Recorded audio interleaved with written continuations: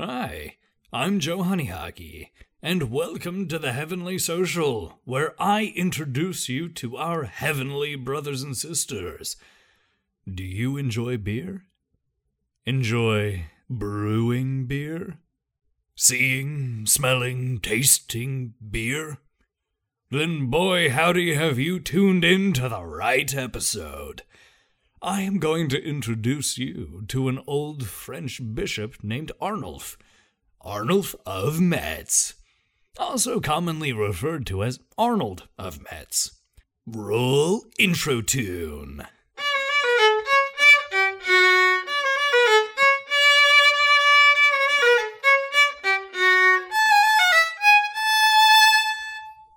Saint Arnulf of Metz carries the great pleasure of bearing patronage over brewers and millers. His feast day is July 18th, and, fun fact, there happens to be another Saint Arnold from France who is also a patron saint of brewers and millers. His name is Saint Arnold of Soissons. But we aren't talking about him today. Today, it's all about Arnulf of Metz. Arnulf lived in the 6th century and is a pre-congregation saint. For those unfamiliar with the term, it means that he was declared a saint before the current formal process of investigation, which started to take form in the 11th century. In 1634, Pope Urban VII issued a papal bull that stated only the Holy See had the authority to beatify and canonize. Before this formal process, it was up to the local bishop to review an individual's case and allow for their veneration. But this would only extend to his territory. Even back then, only the Pope could allow a saint to be venerated across the whole body of the church. Anywho's, back to Arnulf. He was born somewhere around the year 580 or 582 in the Frankish realm of Austrasia, which included parts of modern-day northeast France, significant parts of Germany, and almost all of Belgium. He was born into a noble family and excelled in his educational ventures. Now, as I researched Arnulf's life, it became abundantly clear that he was nestled in some fascinating family lines. Now, I should note that there is some uncertainty regarding aspects of his ancestral genealogy, such as the claim that he belongs to the Merovingian dynasty. The reason for this being conflicting sources. But what we are sure of is his descendants. Arnulf's great-grandson, Charles Martel, actually founded a new dynasty, the Carolingians, which eventually overthrew the Merovingian rule with help from the Pope Zachary. Okay, so here's where things get kind of crazy. So the monarch that brought this new dynasty to power was Charles Martel's son, Pepin the Short.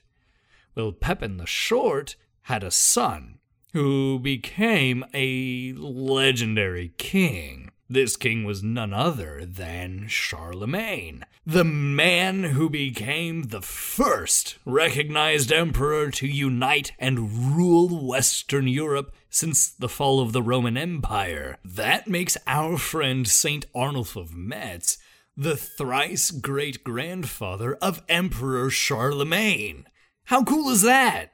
That was, frankly, too cool not to share. Anyways, Arnulf served the court of Theodebert II, who was king of Austrasia from 595 to 612. Arnulf was educated by a gentleman named Gandalf, which, as a fan of Lord of the Rings, was a little strange to say. Gandalf.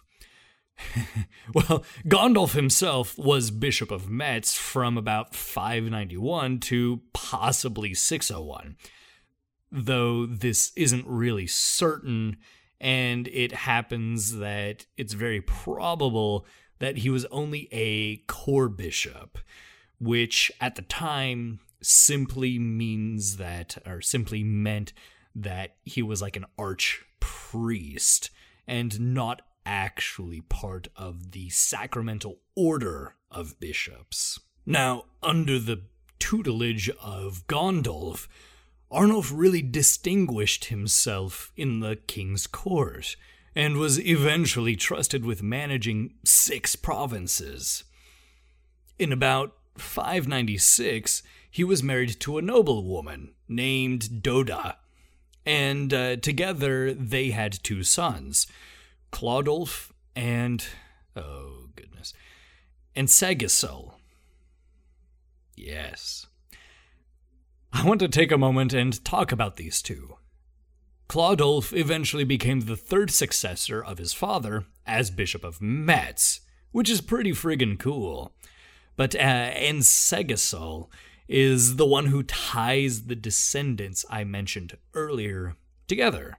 He married a gal named Bega, who is also actually venerated as a saint, and who was the daughter of a nobleman named Pepin of Landen. So it's from these 2, and Segisol and Bega, that we get the lineage of the Carolingians.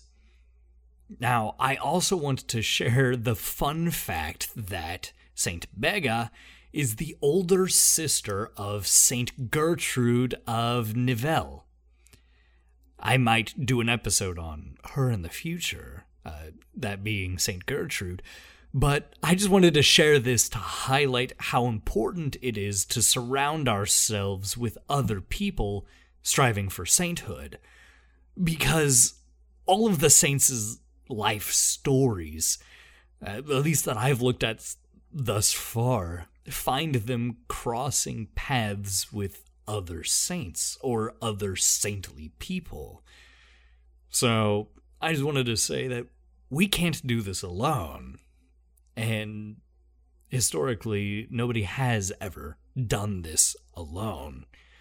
Amidst all of Arnulf's courtly success, he remained deeply religious. In fact, he was planning a pilgrimage to the Cistercian Abbey of Larin with his friend Romericus. But it was at that time that he was offered the seat of Metz. His wife Doda, actually at that time, entered a convent at Treves, and so Arnulf entered the priesthood, then accepting the ordination as Bishop of Metz. The year at this time was 614. Now, he took his responsibilities as bishop very seriously, but at that time, bishops also served as political figures. So he remained very much involved in the courts. It's in the following years that his life really kind of comes off as something from Game of Thrones, what with all of the family politics and power grabs and whatnot. Arnulf, as bishop and tutor and advisor to a young Dagobert I, the then king of Austrasia, actually encouraged him in the murder of a fellow named Crodald, who was the leader of a Frankish family. So, yeah, it was kind of intense. But even so, Arnulf is said to have been a good and virtuous leader. And according to one legend, the guilt of having a role in the wars and the murder between the ruling families weighed down on him. So he ended up taking his bishop's ring and he threw it into the Moselle River, begging God to return the ring to him as a sign of absolution. Well, years later, in 628, Arnulf's kitchen staff found his ring in the stomach of a fish that had been brought to them that day. Well, upon receiving his ring, and with it that sign of absolution he had asked for, he immediately declared his retirement as bishop. Now, the second legend states that upon this declaration, a fire broke out in the cellars of the royal palace. It goes on to say that Arnulf stood before the fire and said, "If God wants me to be consumed, I am in his hands." Then he made the sign of the cross, and the fire receded.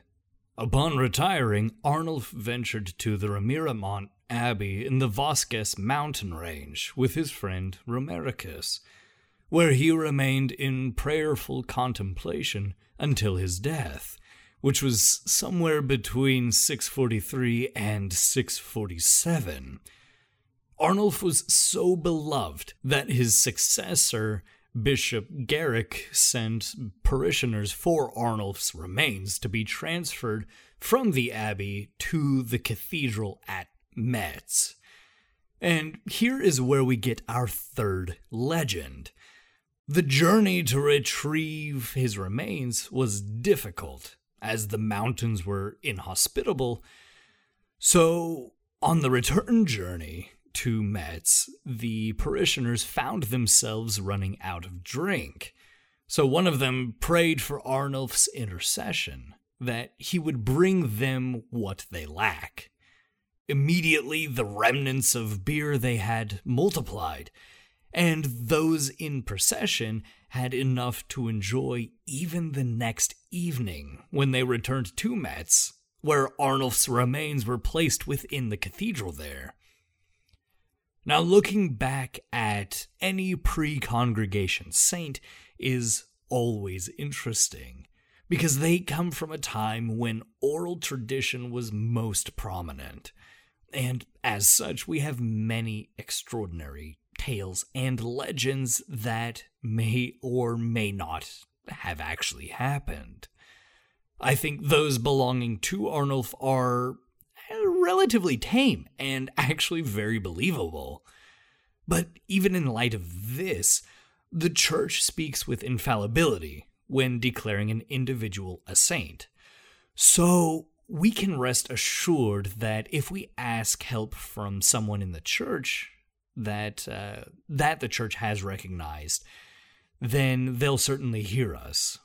With that said, in looking at what we know about St. Arnulf's life, the virtue that stands out to me the most was his faith. In abandoning ourselves to God, we give him the space to act in our lives. And this, frankly, requires faith. It sure isn't easy, but that's what makes it a virtue. When we're weighed down by the things of the world, by circumstances, or by people, it's easy to get frustrated, especially when prayer doesn't appear to offer any answers or consolation. I certainly experience this often, and in those moments I find a level of comfort in stories like Arnulf's, where despite living a just life and striving to live according to God, he still experienced the weight of the world and went through a time of penance lasting several years. I certainly hope that I don't really experience several years of desolation, but yeah, I mean, we'll see. It's all according to God's will, right? But this highlights how important faith is in our journey. Because in those moments of desolation, or, like I said, even years of desolation, it's only by having faith that God has a grander plan in mind that we're able to persevere. And to do this requires a few ingredients. First, we need to humble ourselves. then we're free to trust God. And it's in this trust that we find faith. A faith well demonstrated by Arnulf in the stories that have now reached legendary status. So, to wrap things up, I propose a prayer to our dear Saint Arnulf. And I can think of no better way to structure a prayer to a patron of beer than to make it something like a toast. Ahem. Saint Arnulf of Metz, patron of brewers and beer, to all who toil and celebrate, I ask you stay near, to guide their work and our play, so that with God we may stay. And when we feel ourselves waver and falter, I beg you to move our faith back to the heavenly altar. Keep our glasses full and our spirits empty, so that one day we all may celebrate in the heavenly city.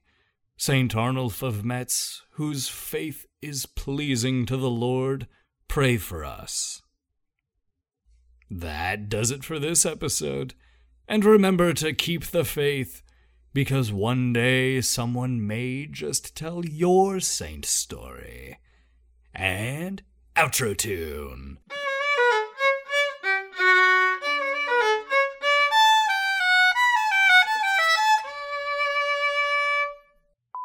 Such as the claim that he belongs to the Merovingian dynasty.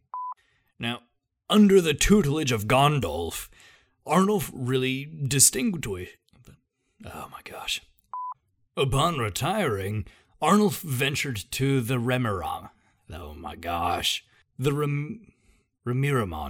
that his success for. Well, I may have just completely lost my marbles. Luckily, I have a good friend who can help me out with that. So stay tuned next time, and we'll talk about a saint who's very dear to me, and hopefully she might become very dear to you. See ya!